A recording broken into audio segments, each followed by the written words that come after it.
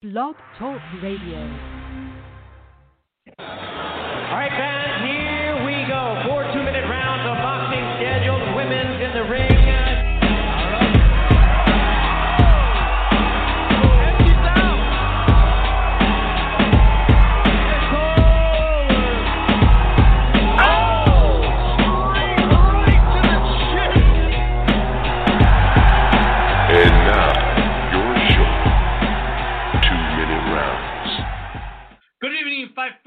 To the 2-minute round, your hooks and jabs look at the female boxing world. This is episode number 85 here on BlogTalkRadio.com.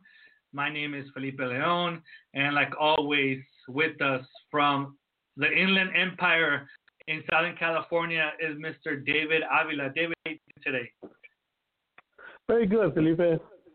Thanks. Good. Thank you. And in the North Bay area of Northern California is Lupi Gutierrez. Lupi, how you doing? Hey, good, thanks. Hi, everybody.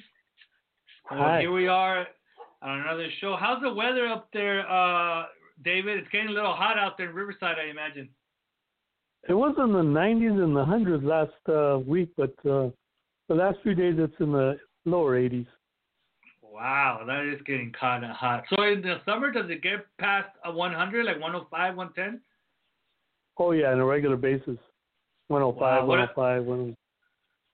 How's it going over there, Lupi, as far as weather? I know you're in the Bay Area, but you're not like in San Francisco where I forgot who the writer was. There was a writer that says, what did he say? He said, the coldest winter is the summer I spent in San Francisco or something like that. It's some kind of quote like that. Mark Twain? Yeah, Mark I'm Twain. going to look it up. You're breaking up. I'm right outside. Yeah, I'm outside the Bay Area. I used to live in the city, and that got old because you'd have a good day. It's just you always needed a sweater, you know? So now I'm in the East Bay, and today was maybe 80. It was nice. It was perfect. Nice. Here in Southern California, in San Diego, where I'm at, or Tijuana, it was kind of cloudy, and it wasn't cold, but it was kind of cloudy. I went out for a kind of a long walk earlier today, like around 5-ish actually, and I didn't have a sweater on. I felt fine. So it's not that hot, but it's not too cold either. Perfect. Well, we're here at another show, even though there haven't been any fights in female boxing for well over a month, and there isn't any on the horizon.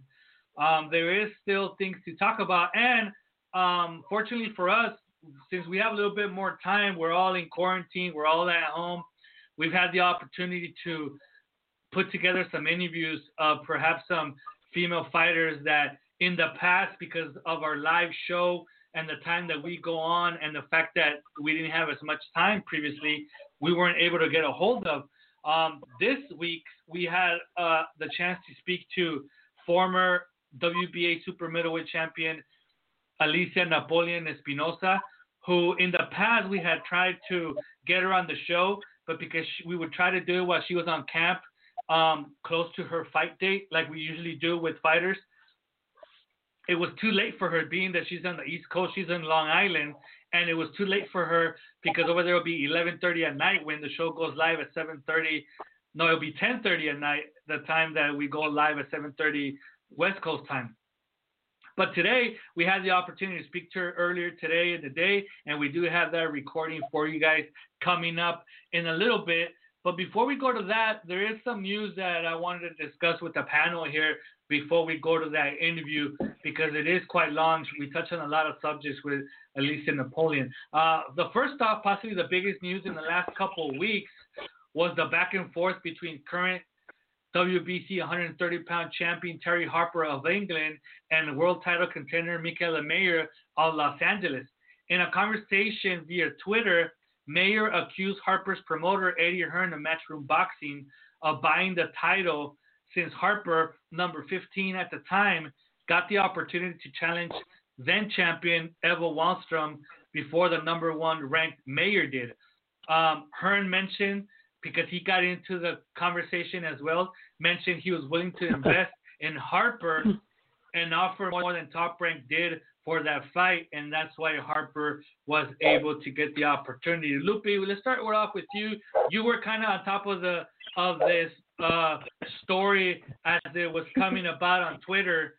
What are your thoughts about that whole conversation they had? First of all, on Twitter, you got to be ready for Twitter, because if whatever you say on Twitter, you got to be ready to be shredded. That's just how Twitter is. Michaela had some good points with the rankings, being ranked number 15. I mean, that's facts. But I think when she said that her promoter bought her fights, I mean, you got Eddie Hearn in the mix, and everyone's on lockdown right now. Everyone, most of us, all we have is time. So, I mean, and the UK fans, they all piled on. The UK fans are great fans, and they're crazy fans. They're very loyal. So they all jumped on. It was a pile on. You got to be ready for it on Twitter. David, what were your thoughts on reading the back and forth between them? Well, it was very accurate for one thing. Hearn offered more money than Top Rank did, so they got the fight. And even if there was, even if Michaela was number one, the champion, had the right to pick whoever, and of course she's going to pick the one that offered more money. So, I mean, that being said, that's how Harper got the fight. I mean, her promoter offered more money for the fight, and they got it. And that was a great fight. Yeah, it was a great fight. And Harper's a good fighter. She's very, very good. Yeah, it was great. But I think that there is some credence to what Michaela said about, being ranked. There has to be some kind of a system where it should be the top 5, not 1 through 15 or 1 through 25 or, our unranked fighters getting the shot. Because, I mean, these girls work too hard to get there.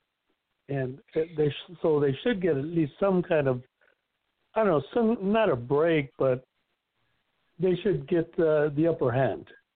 But, I mean, that's for another discussion completely.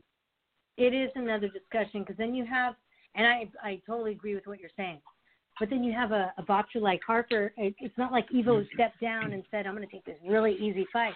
It wasn't an easy fight. That was an incredible fight. That was another fight to start out 2020. Very good. Well, I mean, there is a system in place. Supposedly the sanctioning bodies have rules, and the thing is that what Mayer brought up, which is the major issue here, and it's a subject and a topic that we touched on here on the show various times in the past, is the fact that the sanctioning bodies are not forcing the champions to face their mandatories. And now there is a lot of fighters that are being affected by it. One of them being Michaela Mayer, where she is the number 1 ranked WBC super featherweight in the world. And for whatever reason, the WBC is not mandating the fight. Supposedly the rule, and correct me if I'm wrong, David, but I'm sure I'm pretty right, is that you alternate between your mandatory and a voluntary defense, and the voluntary defense you get to choose between the top 5 ranked fighters in your weight division. But here, very true, they're allowing them to do these voluntary defenses, but they're not doing the mandatory, because if it would have been the mandatory and she was up for a mandatory defense, then Wallstrom wouldn't have no choice. Didn't matter how much money they were offering unless they went to a purse bid, and she would have had to fight Mayer or else get stripped of the title, and that is not happening. Another fighter that's being affected the same way is Kenny Enriquez from Tijuana, who is the interim WBC light flyweight champion. She's been so for nearly 3 years. Yeah, and she has not had the opportunity to challenge the full-fledged champion in Yesenia Gomez. And the funny part is, because why is there an interim title at 108 pounds? Like, why was Enriquez allowed to fight for that vacant interim title? Was because at that time, the full-fledged champion, who at that time was Esmeralda Moreno, she was participating in the flyweight tournament that the WBC put together 3 years ago, right? And because she was participating in that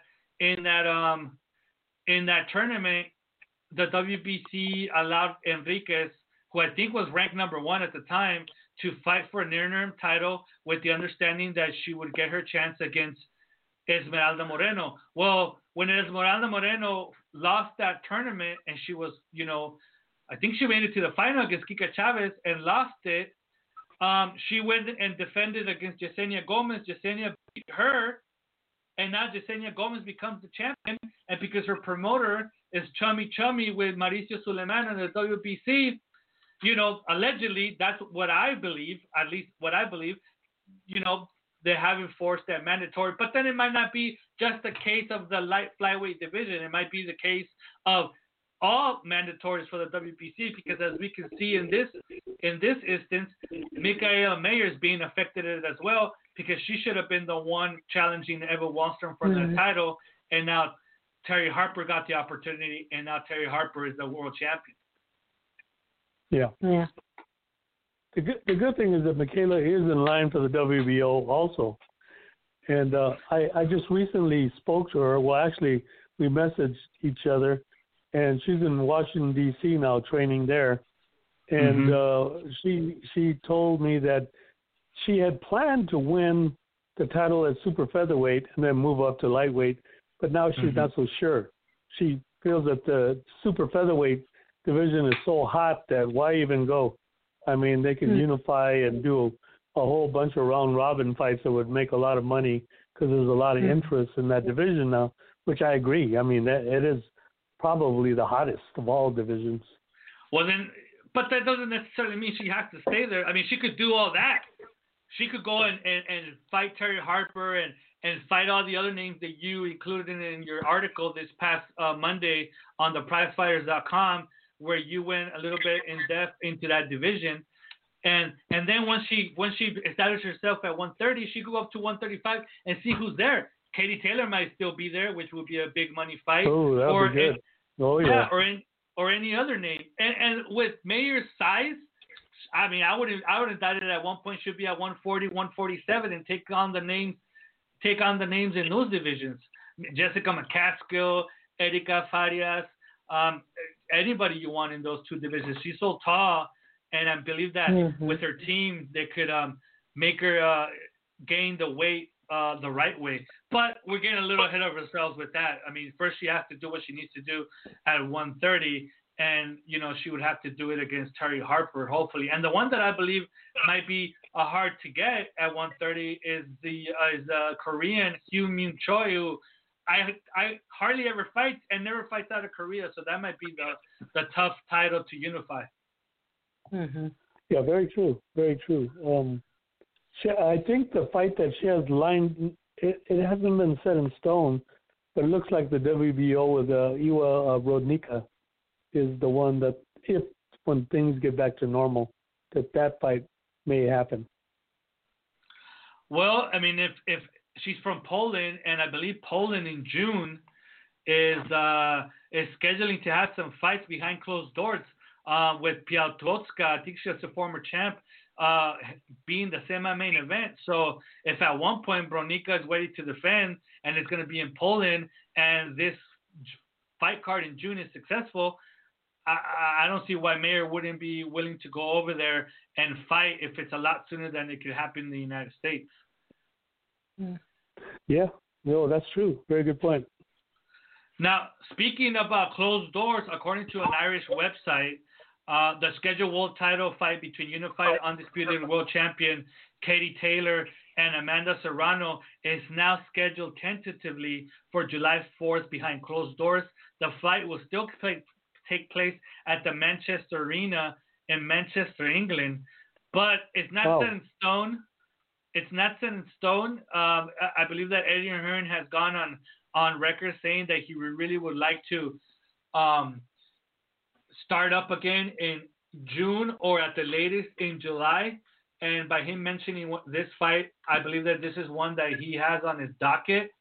But it all depends on what happens from here to there. From right now to June or July, and see what the numbers look like as far as in England, I would imagine. Now, with that said, go ahead, David.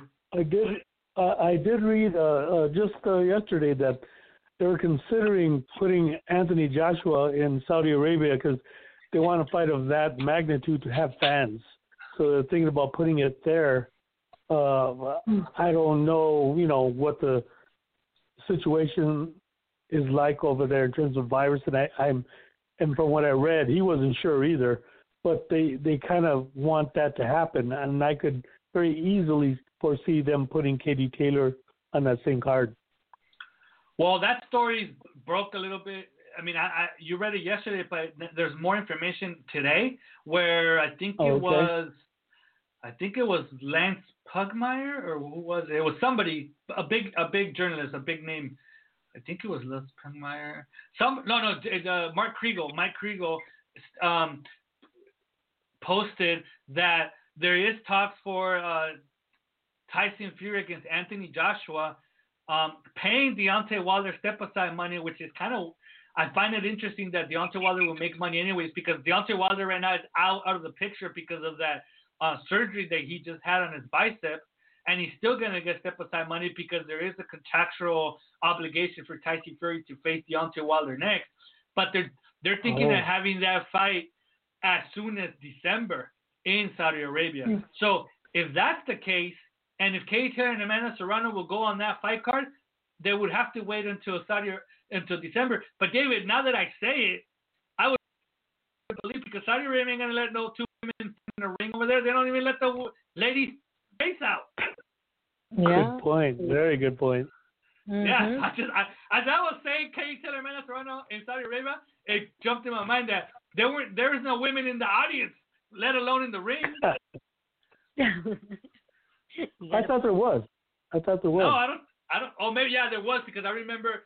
I think Canelo Alvarez went to that Andy Ruiz fight over there, and I think he took his significant other. But I mean, I don't even know if they let women drive in Saudi Arabia, so I don't know if they'll let them fight. Yeah, I think they're trying to enlighten themselves, because they've been taking a lot of criticism in Saudi Arabia. So under this new, they have this new government edict where they're trying to open up to the world and show a different Saudi Arabia.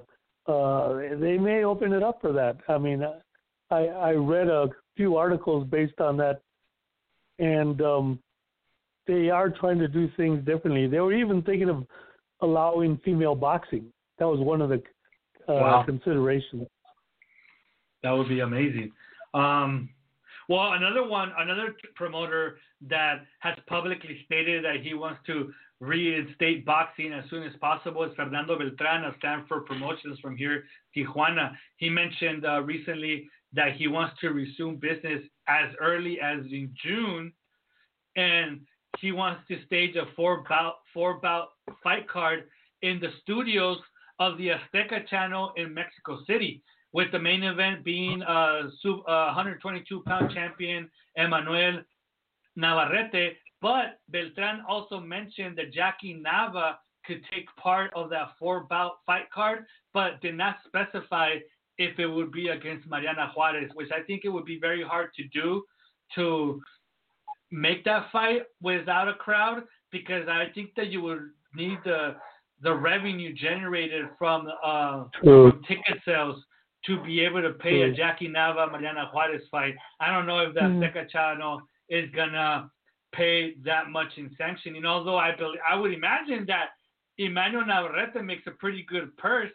Possibly him by himself could make as much as both Nava and Juarez would make, and they're willing to do that behind closed doors. So who knows? Yeah, it's very interesting. I mean, everything's topsy-turvy. There's nothing. Nobody knows how to figure this out completely. Mm-hmm. Yeah, well, I mean, I watched that fight in Nicaragua that happened this last Saturday. I was able to watch it online, and it was interesting. I mean, the crowd was about 6 feet apart from each other. Like if you went in with somebody, you were supposed to sit 6 feet away from each other.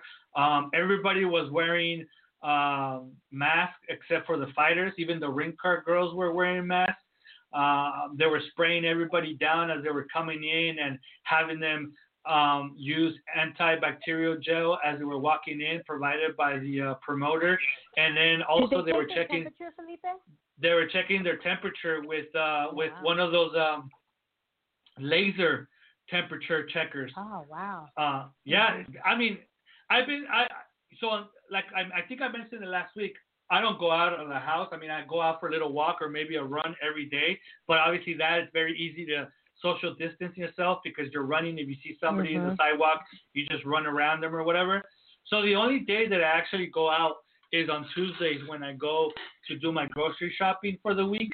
And I go to San Diego. I cross the border and go to San Diego to go get some stuff over there, and then I go to the market here in Tijuana. And here in Tijuana, when you go to the market, they check your temperature with that laser, but they don't do it in San Diego. I haven't had my temperature checked one time in San Diego, and every time I go to the supermarket here, they check my temperature. So some places, I was pretty impressed by that.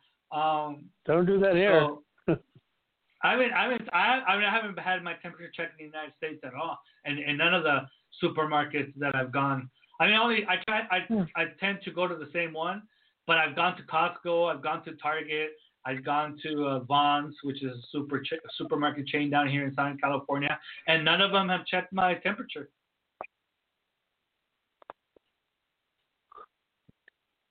Yeah, I know my nephew works at Amazon. They get their temperature checked every day. Wow, every day. The stores, I mean, everything's so spaced out at the stores, and I'm sure they'll do that at the boxing events. But, I mean, the people who are going to want to go are going to go. The people who are more cautious are going to stay home. So I think people are going to start to police themselves, Mm-hmm. Well, here in California, according to the governor, he has set up, I don't know if you guys have checked it out, he set up a 4-stage plan of us getting back to quote unquote normal, and big gatherings like concerts or sporting events with audience. According to the stages, we're not looking at anything like that until 2021, first quarter of 2021. So I think stage 3 is he might allow sporting events to return, but without an audience. But as far as like concerts or audience in a sporting event, he's not expecting it to restart until early next year. And with what happened this last week, where they opened the beaches and people went over there like if it was 4th of July, he's closing them up again. I think this Monday coming up, they're getting locked down. So it is what it is. I mean, people have to use common sense. Yeah, but some people don't have it. If people had common sense, a lot of things wouldn't happen. Now, going back to not having common sense, does the WBC have common sense? Despite despite I had to use the segue somehow, Lupe. Come on. Despite being reinstated, and it was a great segue, Felipe. Despite being reinstated as the WBO super middleweight champion, Franchon Crews-Dezurn is still waiting for the WBC to make a decision regarding the title after her last opponent, Alejandra Jimenez, came up positive for an illegal substance. We all know the story. Back in January, she gave a positive. They both took a while to strip her, the WBC and WBO. The WBO ended up stripping her and then reinstating Franchon Crews-Dezurn as their super middleweight champion. The WBC did not do that. They unrecognized Jimenez as the champion, and according to the WBC, they have not come to a decision because they have an ongoing investigation. Well, Crews-Dezurn is asking why it's taking so long, along with her promoter, Golden Boy Promotions, and she has gone publicly to state that if it was up to her, Jimenez should be suspended for at least 2 years for her positive. She stated that, Jimenez affected the way that Cruz earned a living, because as a champion, you obviously earn more than a challenger or a prospect or a contender. And since she got in the way of her holding those two titles, the WBO and the WBC, Jimenez has affected her way of living or her means of making a living, and that Jimenez should be punished accordingly by a 2-year suspension. So, any news, David? I know that you've been trying to get some news on this WBC issue. Why have they not made a decision yet? That's a good question. No, I've been trying, and I haven't heard anything. I haven't heard anything from any of my feelers or any of my contacts. Or I know a lot of people that work with the WBC, but I've yet to receive an answer. I had a couple of times where they said they emailed me something, but I never received anything. Now, let me ask you this, David. Let me ask you this. Mm-hmm. As you know, and I know, and Lupe knows, and we're on social media and everything, and I know you guys have noticed that the WBC holds like almost daily talks, different talks on different subjects. Oh, yeah. I mean, they've had female champions on there, male champions on there. They had judges and referees and what are the other guys called? The supervisors. They've had Julio Cesar Chavez Sr. on there. They had Sugar Ray Leonard on there. I mean, you name it, they've been on a WBC talk. Women who are married, quote unquote, to boxing have been on there. And today, April 30th, is it's a Child's Day, or El Día del Niño here in Mexico, where kids are celebrated. If it wasn't for the pandemic, there would be events all over Tijuana celebrating kids, giving them candy, no school, so on and so forth. So the WBC held. I've never seen one of these talks. Okay, I just to go on the record for that. But today I noticed, very quickly, they had like a WBC one with kids. Kids were on there talking about boxing one way or the other. I don't know what was going on, but I saw like a screenshot of they had a kid one celebrating kids. But my question is this: how long pandemic would have to go on for in this quarantine for the WBC to get so desperate to include David Avila and myself and perhaps other critics of the WBC to be on one of those talks? How long? Couple months? 3 months? 6 months? How long would it have to go? I would say it's never going to happen. Oh my God. Hey, can I say something, Felipe? Can I add to that? Sure. The WBC talks, actually we had one little boy from Babyface Boxing on the discussion, and then we had our youngest beautiful brawler, Pearl Balzadua, and she has two brothers who also box. They were also on it. I mean, I think that's it was sweet to get the kids involved. But as for you, what you were saying. Yeah. Now, I mean, we got on the record before, and we'll go on the record on it again. We're not picking the WBC. I mean, you name the sanctioning body, and I would have something to say about it. And the WBC, on the other hand, they've done some great things for female boxing. I mean, they're the ones that possibly recognize it the most. They're the ones that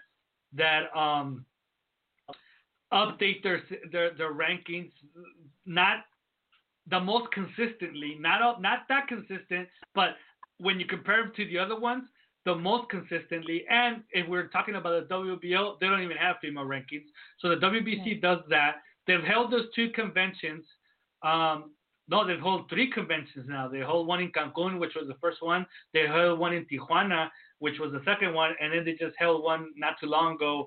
Well, at the end of last year, I believe it was, in the Philippines. And we went to that. You went to that one, Lupe? Yeah, we went to the Philippines. My sister and Martha have been to the one in Mexico. I mean, Felipe, seriously, I mean, I love the WBC organization. I mean, they're our boxing family. We're close with them. You know, Martha Salazar is a WBC heavyweight champion. That Blanca came out of Babyface Boxing, and we're Northern California WBC Cares. we love Jill, we love Malte, we love Mauricio. But seriously, I mean, if we're going to talk about Franchon, I mean, I look at some of the things when I see the post about the VADA, and in the back of my head, I'm like, I kind of roll my eyes because I'm like seeing, yeah, you're saying that, but at the same time, our world champion, Franchon Crews-Dezurn, got the raw deal. I mean, they should have given her back.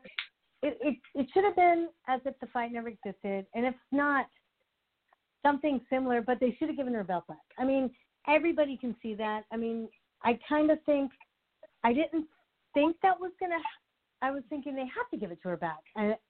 Because if you're looking at it with open eyes, you should give it back to her. And the fact that it hasn't been done, it's kind of like, wow. You know, just and you then kind of say, prior you know? to that, and then prior to that, the famous non-release of the drug testing between Katie Taylor and Delphine Persoon still hasn't come out. I mean, that was over almost a year ago. Still hasn't come out. And look what happened to Heather. Look what happened to Heather Hardy. That was when we talked about that, and it's kind of like, okay, that happened, and that was a big deal, $10,000 fine, which was, and then this happens, and you're like, okay, then what? It's not. I mean, it doesn't. It's not consistent. Doesn't make sense. They were fighting for the WBC international title, but it wasn't the WBC that put down that $10,000 fine. That was the state of New York. Yeah. Texas has ruled the Franchon Crews-Jimenez fight a no contest. So it is like it didn't happen, Lupi. So that's the thing with it. And going back to WBC, you know, obviously, like we said, they do a lot for female boxing, but just because they do all those things for female boxing doesn't necessarily mean that they can't be criticized for the things that they're not doing right, which this is one of those cases. Now, whether they give the title back or not, or they make it vacant and they make Franchon Crews-Dezurn the number one seed and she gets to fight whoever to win back the title, that's you know, which one way or the other. But the fact that they haven't made a decision regarding the title, that's the part that we're we're criticizing. Then you know what David mentioned about the results of the Delphine Persoon, Katie Taylor. The fact that Brenda Flores didn't make weight when she fought Lulu Haddon, and it was still a title fight for both of them. That is another critique that we've done here pretty heavily. So, and again, we're not just picking the WBC. We can go after the WBO. We can go after the WBA. We can go after the IPF. But this is the case on the WBC with this story with Franchon Crews-Dezurn. Well, folks, I guess we are ready now for our interview. Former WBA super middleweight champion Alicia Napoleon. Okay. I guess we have a technical difficulty.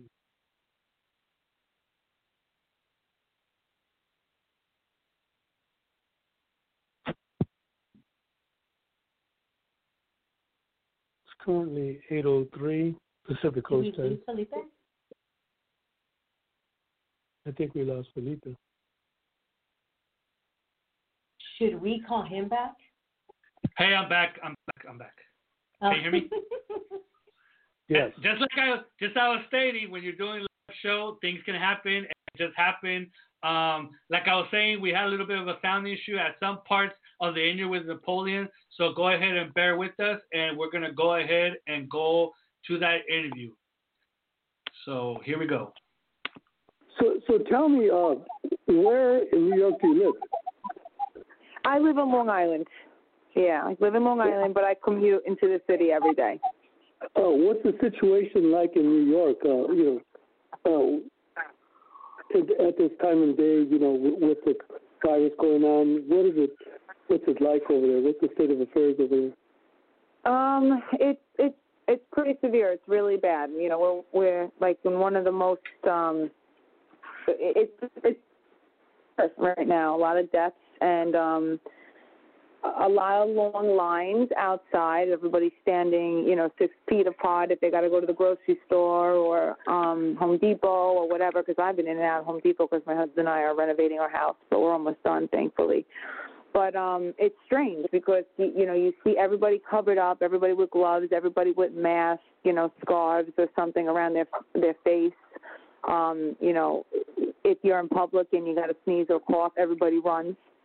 So, there's some humor in this right now, but no, it's a scary time, and a lot of new things, a lot of new cultures you see arising, like people parading around in their cars, honking, holding signs out for people's birthdays or for people that have recovered and got home, that recovered from the virus. You do see the community coming together and staying strong. Like where I live in Lindenhurst, Long Island, I see signs all over the place that the town of Lindenhurst put together for the businesses and for the community, saying we're in this together, we'll get through this together. Encouraging locals to still support their local businesses, not to be scared, to still come by and pick up some food or something curbside. And there is like a lot of communities that are trying to help and give food and give donations. And, I think it's we're in the worst of times, but I think it's bringing out the best of people. So, that's a good thing too, because you could see that still have decent humanity and people are still willing and wanting to help one another and not shun each other away or be so selfish, because it's a strange world we live in today, and none of us have ever witnessed anything like this. So I think how does it compare to the 9/11? It's worse than that. More people have died, and 11 has affected the entire world, but so has this to such a greater capacity. And we've lost, so many more people than 9/11. Not that 9/11 were to downsize that, but I feel like 9/11 was when that happened, we're like, oh my gosh, this is the worst thing that could have ever happened to us. But now it's like, well, what's going to top this coronavirus? Because this has just made, this is the top of the top. The world has never witnessed anything like this. It's insane. It sure is. Well, what about as a boxer? You're used to going to the gym. You're used to training, preparing. What has it done to you in terms of training and in terms of all the fighters that are around you? That has hit really hard, because I'm so used to working 5 to 6 days a week, which means I'm up at 4 in the morning almost every single day. I travel into the city. I train my clients. I teach my boxing classes. Then from there, I go to the boxing gym. Then from Overthrow, I go to Gleason. So I'll go from Manhattan or Brooklyn back into Brooklyn, and I train 2 to 3 hours in my training every day, at least 5 days a week, sometimes 6. And I'm typically training twice a day. I have my run at one point of the day, and then I have my boxing training at one point of the day. And sometimes I combine those 2 workouts, and sometimes I add in a third, which is my conditioning training. So my body is, I don't even recognize myself. I'm like, I have went from 100 to 0 in a sense, because it hit really hard. It was almost like a small depression and a fear when everything went down. I'm like, oh my God, my husband and I just bought a house in September. I'm like, how are we going to pay our mortgage? We can't survive on just one salary. I lost my job. He was still working, thankfully, but it was going to be really tight. Plus, we're in renovation, so we still need to, buy supplies and buy major things, tools and wood and sheetrock and tile, and this stuff adds up. So I'm like, how are we going to do this? But God is good, God is good. I got to say, being a faithful Christian and having faith has definitely gotten me through this moment in time. I think it's gotten a lot of people through time. Faith is super important. This is a time of testing where God says, lean on me, trust me. Don't, you can't do it on your own. You got to do it with me. So you're forced to do it with me, whether you like it or not. And I just kind of surrendered, and I was like, okay, you know what, God, you're going to pull through. And God did. So I've taken this time to really, just be faithful, lean on God, try to finish this house, and things have pulled through. Like, you know, I'm like Overthrow. We're trying to really reach out to our community and give people their fitness life still, because it's not just for the athletes, but it's for the average person as well. So, you know, fitness classes each week, which I just got finished doing one at 11 o'clock. So that was a blessing, because people were so grateful for it that they just were tipping me on my Venmo. And I was like, wow, like I wasn't even expecting these hundreds of viewers and people sending money just to be thankful. Little things, and it adds up, and it's helped us. Mm-hmm. But it's a big shock that I have not been able to train the way I'm used to. I ordered a heavy bag on Amazon. You know, I try to get out and run, but I said, you know what, at the time I'm going to just pull back. I'm going to embrace what we're going through as a country, as a world, and I'm just going to slow down, focus on my house, run throughout the week, do what I can, and then when things get back to normal, I'll get back to normal. It's just a season that it's almost like God is forcing us to slow down and kind of. It's important. Does it seem like a long time ago during your last fight when you fought for the world title? Does it seem like a century ago? Yeah, in a sense. Probably fighting right now. You know, I fought in January, and then, you know, I would probably have already finished my next fight for this year or getting ready, you know, to get in the ring. So that's discouraging in a way, because I had a goal this year. You know, that was a grand fight. I was on Showtime. You know, Clarissa and I are going to be fighting, of course, down the line. They're talking about, you know, bringing me back on Showtime, hopefully, another fight. You know, facing Clarissa, because that's the big talks about her and I. All great, wonderful things in the boxing world, great, wonderful things for me. And I was really looking forward to seeing a grand year this year and next. So this is slowing me down, because I really want to have some children soon. You know, my husband and I have 2 daughters. He has 2 daughters, but I didn't make them yet. I want to have some of my own children, so I was hoping to, you know, get another couple of years in and then start to slow down and have a family, and maybe go back to the ring after I have some kids. But I wanted to get the big stuff out of the way first and kind of slow down and become more of a voice on the phone commentating, which is what I have been doing for probably about a year now, and I love it. But it definitely threw a wrench in my plans. But, you know, going back to my faith, God's way is better than our own, and sometimes He takes us for a turn. So I just know that it will all work itself out. I will have those big fights, those TV appearances, and my children will come in good time, just on God's time, not my own. How do you feel about the situation in female boxing right now? Is it the best of times, or do you see things really happening a lot quicker and a lot better than ever? Yeah, it's definitely on the rise. It's definitely gradually going up. You know, I'm glad to see that it's going. I feel that eventually it's going to be equal. Like, we're still not being paid the same as men. Mm-hmm. Like when I fought this last fight with Elin, my promoter, even like Showtime was like, they were so impressed. They were so happy. It was a fight of the night. That fight was amazing. Mm-hmm. My promoter was like, you didn't get what you deserved. Yeah, I got a little bit more than I'm used to.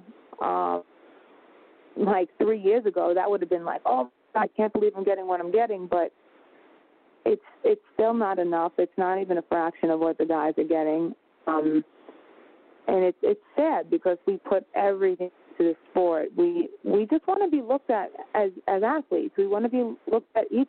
We want to be treated equally. You know, we're not going in there and giving some fluffy fight. Like, we're going in there and putting everything on the line. We're putting all our heart and soul into that ring, and we're jeopardizing things that the men jeopardize. So we just, you know, women in general, we're anxious to be treated equally to be paid fairly, not fairly, equally. Because we are seeing a higher interest. People are shocked. People that have labeled us as women and stereotyped us and had this mindset that women don't fight well, they're not entertaining, they're not appealing, they're wrong, and they're noticing that they're wrong.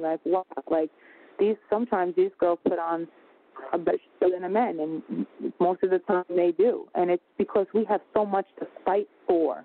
Like, we're so hungry. We want the opportunity so bad. We're paving the way for the women that are coming after us and the women that are with us. Like, we really are in this together, and I think there's a lot of sportsmanship among the women. I think so too. Yeah, but we're definitely, without a doubt, I know it's going to get there. And I'm just hoping and praying that I'm going to reap some of the benefits along with paving the way for the girls. I'm going to pass you on to Lupe. And thank you very much, though, Alicia. Oh, no problem. Thank you. Hey, Alicia. Hey, it's great to speak with you. I love your spirit. Thank you. I love your spirit. I love your Long Island accent, and your lipstick is your stamp. And girl, that's what my grandmother always told me. My grandma always says, keep that red lip, girl. Yeah, you look great before and after your fight.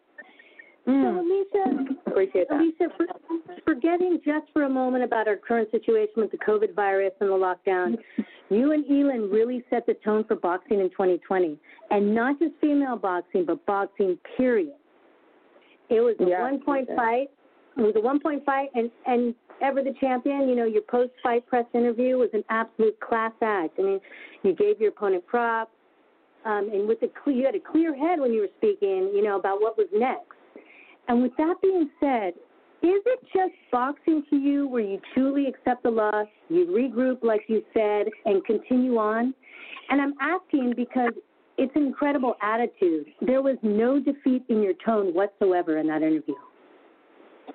Thank you so much, Lupe. I really appreciate hearing that. And it is that. It is just boxing. Like, that doesn't mean I don't put everything into it, but I think it's very important for people to see around the world that I can accept my situation no matter what the cost, no matter what the outcome. I want people to see the grace of God in me, whether I win, lose, or gain a draw, because that's my purpose. It's not about material things. It's not about status. It's not about that. It's about love. It's about doing what you know you're meant to do and spreading love, light, motivation, and big along the way. Letting people see your spirit and what you're made of, no matter what the outcome. Because I know at the end of the day, I'm God's champion. It doesn't matter whether I have a belt or not. I know I'm a champion. I know I'm God's champion. I know I'm in that ring for a greater purpose, and it's to be a light, and a light of positivity, and a light to hold my head up high no matter what. Because God brings us through moments in our life that are high and low, and we got to give glory in every situation. Yeah, we do. I noticed we say the same things, like our organization, we like Stronger Together, the sisterhood, and I noticed you do too, and that's why I know you mean it. I mean, I know you do. I do. Thank you so much. I think you can tell, like, when people are genuine or not, and I do mean it, because we are in this together, and I'm no different than anybody else. Like, we're all equal at the end of the day. It's just, how much do you want it? How much do you fight for it? How much do you strive for it? That's the only thing that kind of sets us apart. But really, everybody has the same opportunity. And, like, I really want to spread that message, too. Like, if you have a dream, like, go out there and reach it. Like, don't let nothing stand in the way, because, like, it's almost like society and life is built to kind of bring us down at times and deter us from our mission. Those are things that we have to fight. We have to fight through that. Like, it's just, you have to have confidence. Confidence doesn't happen overnight. Confidence does take a process to get you there. And I am so much more stronger mentally and physically than I was years ago. and when I was a little girl, I just knew I was meant to do big things. I didn't know exactly what it was. Originally, I wanted to be an artist, a singer, but I knew I was always supposed to be on a stage, performing, speaking. I knew that's what it was. And I ended up in the boxing ring rather than the stage singing and dancing. But I just know that I never let go of my heart. I knew I had to do something big. It had to be something meaningful. And I didn't always believe in myself, and I was told so many times I wasn't good enough, pretty enough, fit enough, skinny enough, smart enough. But those voices, I had to take them and let them fuel me for the greater good. I had to take them and let them make me better instead of tear me down, because they can tear you down if you let them. So I just really want people to understand they're not alone when they're being put down, or even when they look in the mirror. Even the greatest people in this world have those same emotions, but we choose to fight them, and it takes a village to fight them sometimes. So make sure you have your faith, and make sure you have your good friends and family around you. But even if you don't, you can.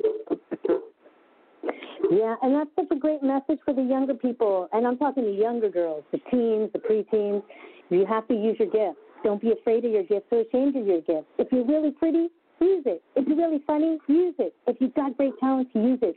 Don't try to smother your shine.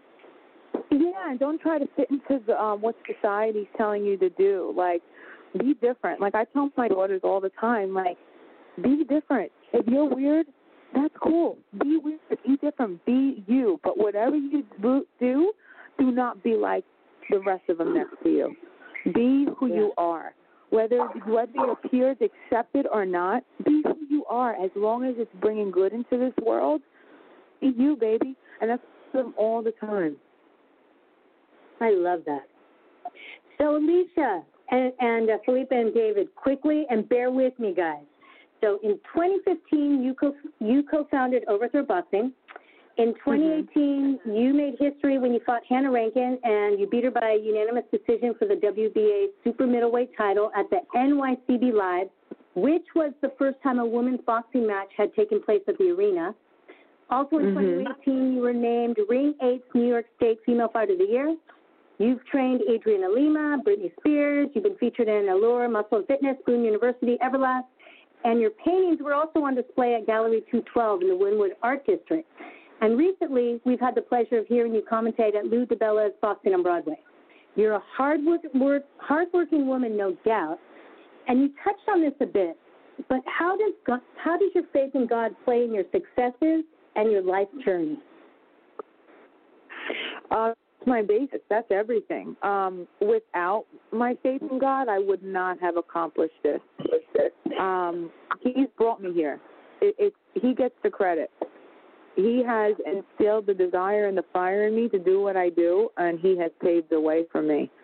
And he's brought me through so many moments in my life where I had to fully surrender, because I wanted this life, but I wanted it for me. I wanted it selfishly. And God brought me down so low to a point in my life where I even questioned if God was real. I almost didn't even believe in him anymore. And that was a very scary place. I mean, such a dark place that I never want to go there again. And I pray that God never lets me fall that far away again. But he did it for a purpose. He let me do it so I could see where I need to be and where my values need to be, and that I need to do this life that I want to live, that what's in my heart is there for a reason. It's not that I'm not meant to succeed, but I'm meant to succeed for him. So it plays a major part, because the second I surrendered and I didn't do it for my own selfish reasons, and I truly wanted to do it for whatever God wants to use me for, it's when I started to see my success climb and elevate up to the top of the mountain. Yeah, I've been there right where you were, and I never want to go back there again either. And now look at us. That's right. You know? Right along with God. That's a testimony for other people. It's really nice to hear when you can touch people's lives. And there's this man, Mike, that battles cancer. He's FMF. I don't know if you heard of him, but he's a big supporter of women's boxing. And he tries to get all of us on there and do interviews, and he looks to all our fights. And he's a really nice man.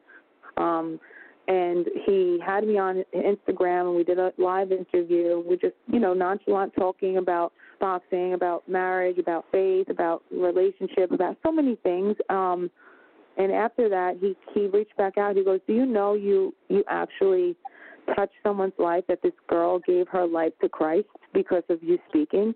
And that's it. That's like, and God says it's the one that matters. It's not the many. It's just that one person. If you could bring that one person to give their life to Christ, to change their life, that's all that matters, because we are all that important, that it's really only just that one, because that one will end up touching me, and it's a domino effect. So I was just so blessed to hear that.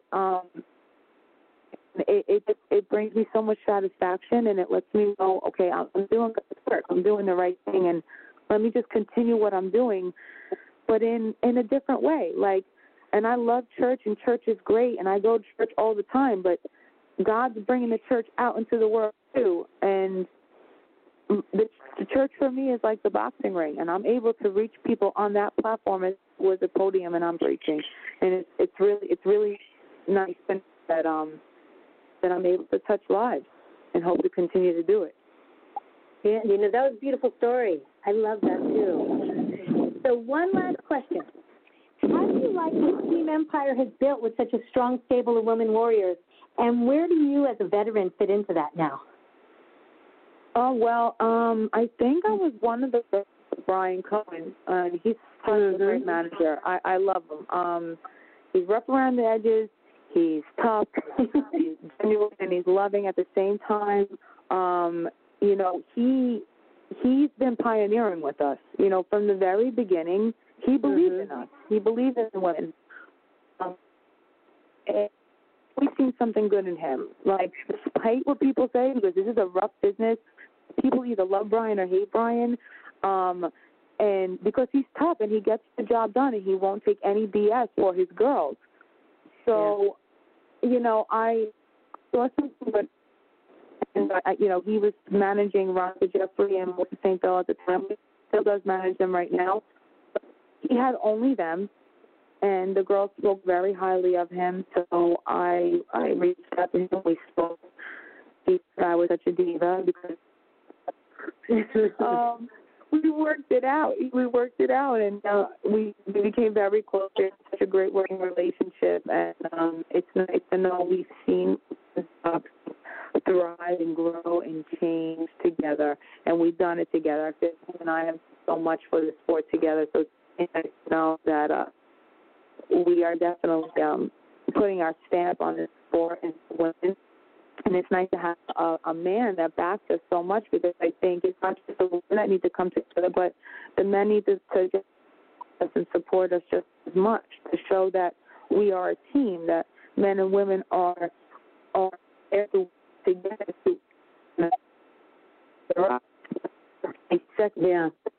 next. God created us to be each other's helpmates and to lift one another up. And when one's weaker, the other's stronger. And it goes back and forth. It's like a seesaw. And we're meant to work together and build things up to be great. So he's a great example for men to not be sexist, give it a chance, and to work really hard and what you can do when you do believe in someone. He's done great things. He has some champions. He's very smart with what he does. He genuinely cares and works extra hard for us. So he's an amazing man in the sport. I told him I'm nominating him for Best Female Manager of the Year when Ring 8 has another award ceremony, because he's most deserving of it. He is most deserving. And it's nice to have that difference, because we are different. Men are different, women are different, and there's nothing wrong with that. And together it works really well. Absolutely. We're designed to be different, so it's the perfect match when we come together. It is. Lisa, thank you so much. I'm so stoked I got to talk with you. Me too. Thank you. I'm sorry it took a little while, but I'm glad we finally got there. We took a bit of time. I hope we do it again soon. Yeah, and I'm going to pass you to Felipe. All right. Thank you. Hi, Alicia. Let's get back into a little bit to your career. Of all the fights you've had and all the wins that you've had, which one are you most proud of?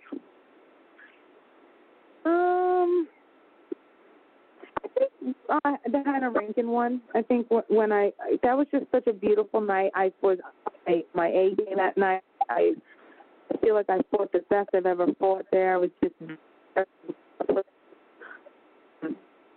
felt like I glided through that whole fight with my defense. I mean, that was a pivotal moment in my career. I feel like that is when all my training and technique with my new camp, the moment that I elevated and I was able to get to a next level as an athlete and a fighter, and it's shown. It saddens me because one, it wasn't captured on camera. You can't ever see that fight anywhere. I was the first female fighter to fight in NYCB Live, and I wasn't, because I was a female and we're still fighting that fight, I wasn't treated fairly. People don't know that fight even existed. If you're a true boxing fan, and if you were in that arena, that's the only time people are able to see such a beautiful performance, and it's sad that you can't go back and see the fight, but that was an amazing fight. I'm most proud of that fight. I loved it. Now, two fights before that, but actually 2 years before that, you suffered your first loss against Tori Nelson down in Virginia, which is, I believe, the first time that you ever went out of New York. What can you tell us about that night in Virginia against Tori Nelson? Yeah, I was confident because I believed in myself and I worked extremely hard, expecting to come home with a loss, but I don't like to say loss. I say lesson because that it made me see some things going back home, and I became so much better from that night. And, I was fearless, ready to step out of my element, fight out of New York. The opportunity came. I took it. I wanted to get it. I wanted a huge card with a mix of professionals and amateurs. I was the night. It was a dark, danky, warehouse that they rented. There was no smells at all. I was stuck up in a back room. It was freezing cold. There was no heat. It was just cement walls, dark. It was cold. The gloves were gross. I mean, everything was going wrong, but still it didn't affect me. I was just like, all right, this is boxing, let's go in. And I fought tooth and nail. Tori hit me with, I think it was an overhand right that hurt me in the third round, and it was hard to recover from it. But it didn't pull me down. I fought tooth and nail with that girl. We went the distance, and it was a decision. I feel that if we were in New York, they would have probably edged the difference my way and might have given me the victory, because I feel that it was closer than people expected and thought. But Tori is a great woman. I met Tori. We befriended each other after the fight. But she did tell me and everybody else that she's like, damn, Alicia is a true fighter. When that girl hit me, I knew that this was for real. So she brought her A game too, because I was a pushover. And I gave Tori everything I had that night to try and take her victory. But it edged in her favor. So, it is what it is. You take it on the chin and you move forward. And that fight definitely made me better, because I knew that there's more in me and there's more to accomplish. I had to keep going, and I didn't want to lose again. So I had to train harder and smarter, and that's exactly what I did. Now, in your last fight, which I agree with Luke, it gave a huge start to the year. It was a great fight, like you said. It was a fight of the night. In watching videos and getting ready for Cederroos, did you notice her lack of technique before going into the fight? No, I think Elin is a professional athlete. Outside of being a professional fighter, Elin is a professional soccer player. So I knew she had a natural athleticism, and anybody with a natural athleticism, they learn quickly. They're an athlete. if I'm to go trans, I'm naturally going to be good because that's how I was my entire life. I was always an athlete. I was MVP on everything that I played throughout high school. Always the best player because I'm competitive and I'm naturally athletic. So I knew Elin was technically greener than me, but I was not made anything because she's walking in as an athlete already. I can see her physique. I can see how she moves. She's bigger than me.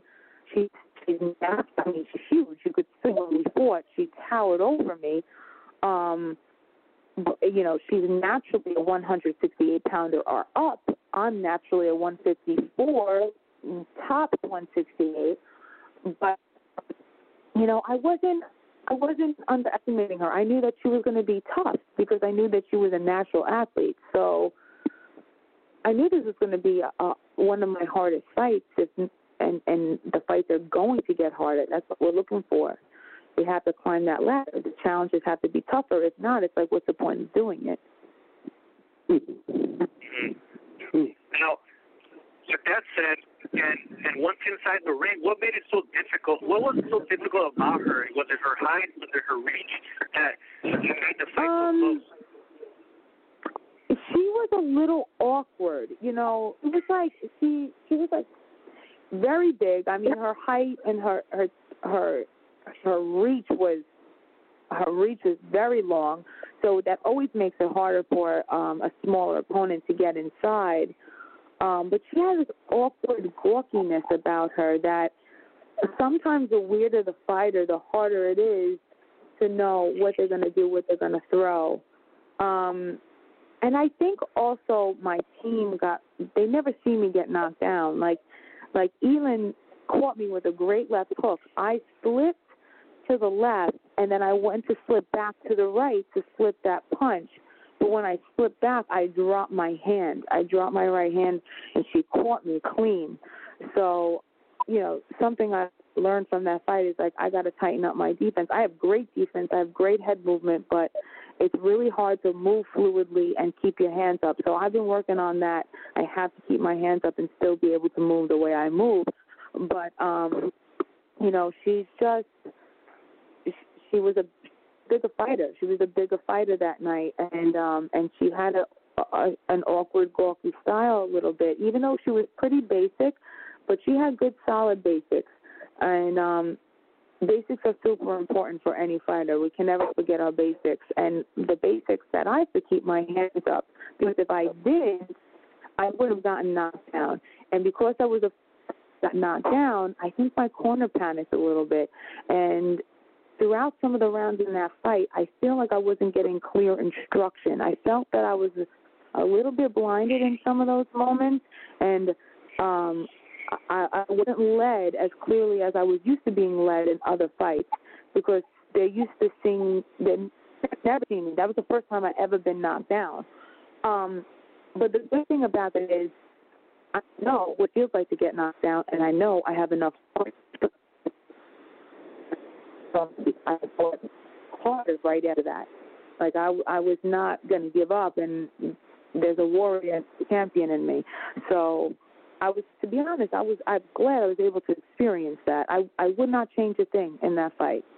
If we had to go back, I'd do it again the same way all over again. Because it's something about myself, and it's only going to make me better. Now, that's pretty frank answer regarding your corner and the loss of focus, perhaps because they have never seen you get knocked down. Have you had a conversation with them regarding that and moved on from there? Yeah, absolutely. I mean, we have great communication with us. And, yeah, we've spoken about that, and everybody has taken responsibility for that loss. Everybody played a part and done better and held it together. But, again, there's no mistakes. Everything really did play out the way it was supposed to play out to make each and every one of us better next time around. So, no hard feelings. I accept it. It was a beautiful loss, to be honest with you. I fought amazing. I looked amazing. It was by one stinking point. And, and I'm grateful for my opponent to be able to gain the victory, and I want to start with her because I know I can beat her, and I would love that opportunity to fight Elin again. I know Showtime wants it, so that's something we're looking to do. But in the meantime, until that is done and locked in on paper, when we're past this pandemic, we did speak about fighting in my real weight class, which is 154, 160. So next fight will probably be around one of the two weight classes. And when the opportunity arises, I'll go back up and rematch Elin and take my title back. So that leads to my next question, where you think you're dropping down to 154, 160, so you will be looking at Shields first before looking for the rematch against Elin. Yeah, that's possible. Possibly I'll fight Claressa before I fight Elin again. But it's nice to know that I have some variety and opportunities to be showcased again, because fighting Claressa is awesome, and people have been talking about us fighting. And now people are probably going to want to see that fight with me and Elin too. So those are two great TV fights that I think Showtime takes to put us on, because clearly Elin and I have spoke for the sport night that it's not just Claressa Shields who also gives a great performance, but also Elin and also myself and also so many other fighters. So I feel that Elin and I have definitely set the tone for women's boxing. For boxing in general, we gained so much respect from both male and female that night. We proved that there's more stars outside of Claressa Shields that are deserving of this platform, and there's more rivalry to make amongst the women. So I think Elin and I did great things for boxing in general in January. Thank you, Alicia, for your time, for calling in. We want to thank you for being on the show. And before you go, why don't you go ahead and share your social media so all the fans listening to you can follow your journey? Oh, definitely. I would love that. Please, everybody, follow me on Instagram at Boxing Napoleon. That's where I put everything on. Facebook is Alicia Napoleon. And my Twitter is Napoleon Boxing. It's just Google Napoleon Boxing Napoleon. You'll find me. I hope you guys follow me. Hopefully there'll be some fights coming up this year. If not, they can catch me every Thursday morning at 11 on Overthrow's Instagram page, and you guys can work out with me and get through this pandemic together. But yeah, follow my journey, because there's a lot more to come from the Empress. Thank you, Alicia. Thank you very much, Alicia. Thank you, guys. Stay safe, and I hope to speak to you again soon. Here you have it, our interview. First time we have her on the show, Mrs. Alicia Napoleon Espinosa. One thing I do want to mention, I think after 85 episodes that we have of the 2-minute round in the last, I think in about 3 years, it's the first time that we mentioned lipstick in an interview, Lupi. Girl stuff, Felipe. I know. So, some interesting things.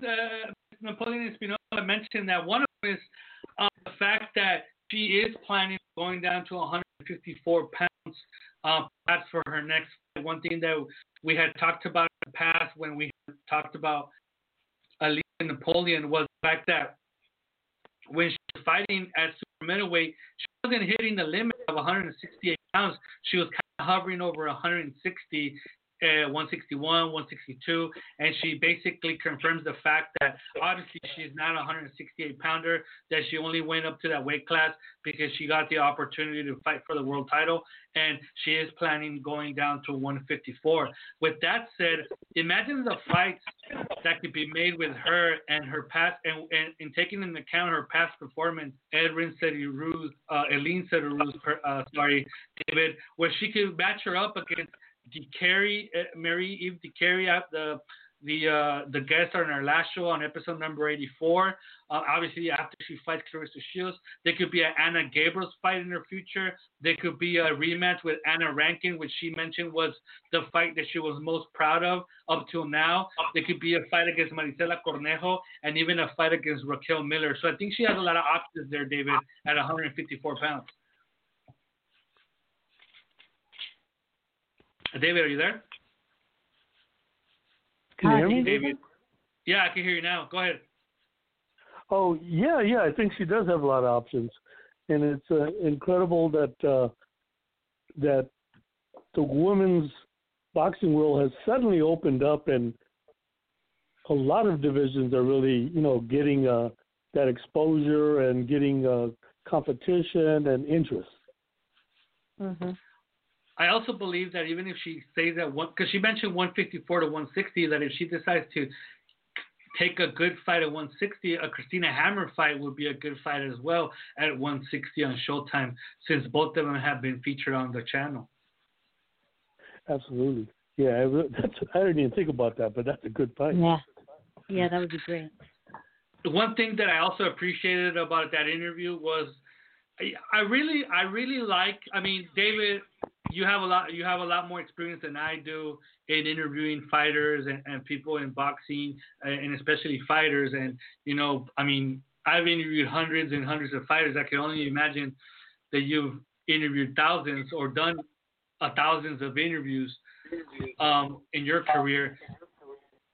But one thing that we get a lot of in doing interviews is, you get these packaged, canned answers where they're basically just saying the same thing over and over, and they don't really give you anything, and they're not really being genuine or themselves. And in this interview, I think that she was very frank with her answer about that loss and about the mistakes that not only she made in that fight, by dropping that right hand and getting hit flush, which sent her down to the canvas, and which at the end of the night cost her the fight, because there was a 1-point difference in those judges' cards. If she wouldn't have gone down, it would have been a draw all the way across, because the scores I think were like 90, 95, 94. So if she wouldn't have gone down and lost that point without knockdown, it would have been a draw. She would have still been the WBA super middleweight champion. Oh, and well, yeah, she would have been the WBA champion, and Cedric would have kept her IBF title. But she was so frank in her answer of her mistake of dropping her right hand, and the fact that her corner also were impacted by the knockdown, that they weren't able to focus for the rest of the night and give her some good advice. I really like that answer, and I really like her frankness in that answer, David. Oh, that was very interesting. I was like amazed that you brought that up. But, you brought up a really good point about the fact that she's so frank and so open about, who she is. But, one of the things that I took out of this interview is that she really gets it. She really gets about there's a big difference between professional boxing and amateur boxing. A lot of people don't understand this. She gets it. Prize fighting or professional boxing is really about entertainment. It's about providing entertainment, making people want to see you again. Win or lose, wins are important, but if you really give your all, people remember you. They don't even care if you lost. They just know that you gave a great fight. They want to see you do it again. And that's lost in almost 80% of the boxers. She gained so much respect after that fight, and I'm sure she doesn't care what people think of her, but she gained a lot of, for me included. I mean, she already went in knowing she was having a tough fight. It wasn't like she was, going to fight a 3-1. She went in. That was a huge point, David, that you just made, and something that you mentioned on the show a lot before, where it's entertainment, and you're exactly right what you just said. Where I don't really care if she lost. I mean, it was a great fight, and David and Lupe mentioned it on the interview, where it really set the tone. And we mentioned it on the show. I remember mentioning this on the show, the show that we had right after the fight, where she really set the tone for 2020 and what we expected of female boxing for this year. Unfortunately, there's been a big obstacle now in the middle of it, and hopefully we can get back to it before the end of the year, maybe behind closed doors. I mean, the fact that Katie Taylor and Amanda Serrano might be behind closed doors in July doesn't take away the fact that that's a great fight, and a fight that I really want to see, whether it's in Maywood Boxing Club or at the Manchester Arena with no fans in there. That's a fight I want to see. So, and because it's entertainment. Now, Lupe, one thing that Alicia also mentions in this interview, in which it's something that we forget sometimes, because we see these women with boxing gloves and punching each other and going through these grueling fights, and we talk about their camps. But at the end of the day, although we, especially on this show, where we really make it a point of seeing them as fighters first and women second, they are women. And one thing that Alicia mentions is how the COVID-19 pandemic has kind of put a little bit of a obstacle in her plan for her life, because obviously she wants to keep fighting. She's 34 years old, but she's recently married. She wants to have children. And that's something that we sometimes don't take into account, because a male boxer could go and have all the kids he wants and keep fighting, whereas a female obviously has to put at least a 9-month break in her career, and then whatever time she's going to take after having the baby in, getting back in shape and feeling like herself again. So what did you take on that comment that she made as far as wanting to have children, and how it affects a female fighter? Yeah, I know that was probably the first thing. One of the first things she thought of was her span, because we do have that limited span. But she's 34. Mm-hmm. She has a little bit of time. She has a little bit of time to do it, and 2020's out. Obviously, she's going to keep on training. I know she has a lot going on, but she can do it. When you're 35 and a woman, I mean, you're pretty strong. You're in your prime. And after you have that kid, you get a little tougher. And when we did it with Marlene too, she came back and she was, she was tougher. She could take those hits. She can come back with work. Alicia's so dedicated, but she can do it. It'll make it tough. Every woman's different, but she can do it. She'll hold it off for a little bit longer of having a child, or get it out of the way. Not get it out of the way, but go ahead and do it for that time. You know what I mean? Hold it off a little bit. She's 34. She can do it. A couple years. But as a woman, you don't want to wait too long, because there's always that risk. You get older, and there's other boxers who I've talked to Mighty Melissa McMorrow, and she's same thing. What am I doing? I want to get married. I want to have a baby, and once you get that certain age, it's real. Because it's for most women, or women like Alicia, it's in her. She has that maternal instinct, and she wants to do it. Others can put it aside; it doesn't matter. Yeah, but that's a big sacrifice. I feel that. That's a big sacrifice. Her husband's on her team too, so that helps, because he can help her get there. Mm-hmm. But that is a big sacrifice that sometimes we don't take in consideration when we talk about and see these fighters do their thing. A lot of them, they have significant others, and they're married, and they put their families on hold to pursue their dreams. As female fighters, I mean, they start boxing at an early age. Their prime time is in their 20s and their early 30s, and maybe by the time that they reach their mid 30s and late 30s, it's a little bit late compared to conventional society to have children. But they do. Jackie Nava did the same thing. I mean, she didn't have her 2 daughters until she was past, I think, maybe late 20s, if not early 30s. But then there's been other fighters who maybe they planned it or maybe they didn't, but they had their children early on in their careers or when they were still kids or younger, like Mariana Juarez and others. And then there's some, like one that I admire a great deal in La Cobra Adelaida Ruiz, where she went and had kids and that was her life. She got a career and you were supporting her kids, and then she said, you know what, let me do what I need to do because I don't want to have regrets. And she has 3 kids, and she's out there boxing in her late 20s. So it's pretty admirable. I think there's a lot of females out there as well that, could possibly have children, but holding off because of the way that it would affect their careers. Mm-hmm. And that's something that we don't take in consideration. I think that it would be a great study of speaking to retired female fighters or female fighters close to retirement and ask them if maybe the fact that they didn't have, not by us doing the study because we tend not to pry into people's personal life, but it would be like somebody that's doing some kind of thesis for school to ask them, how much of a decision was their boxing career to possibly not have children or have them very late in life. I think it would be a very interesting study if somebody could get around to doing that as far as a student or something like that. So anything else that you guys would like to add before we wrap up the show?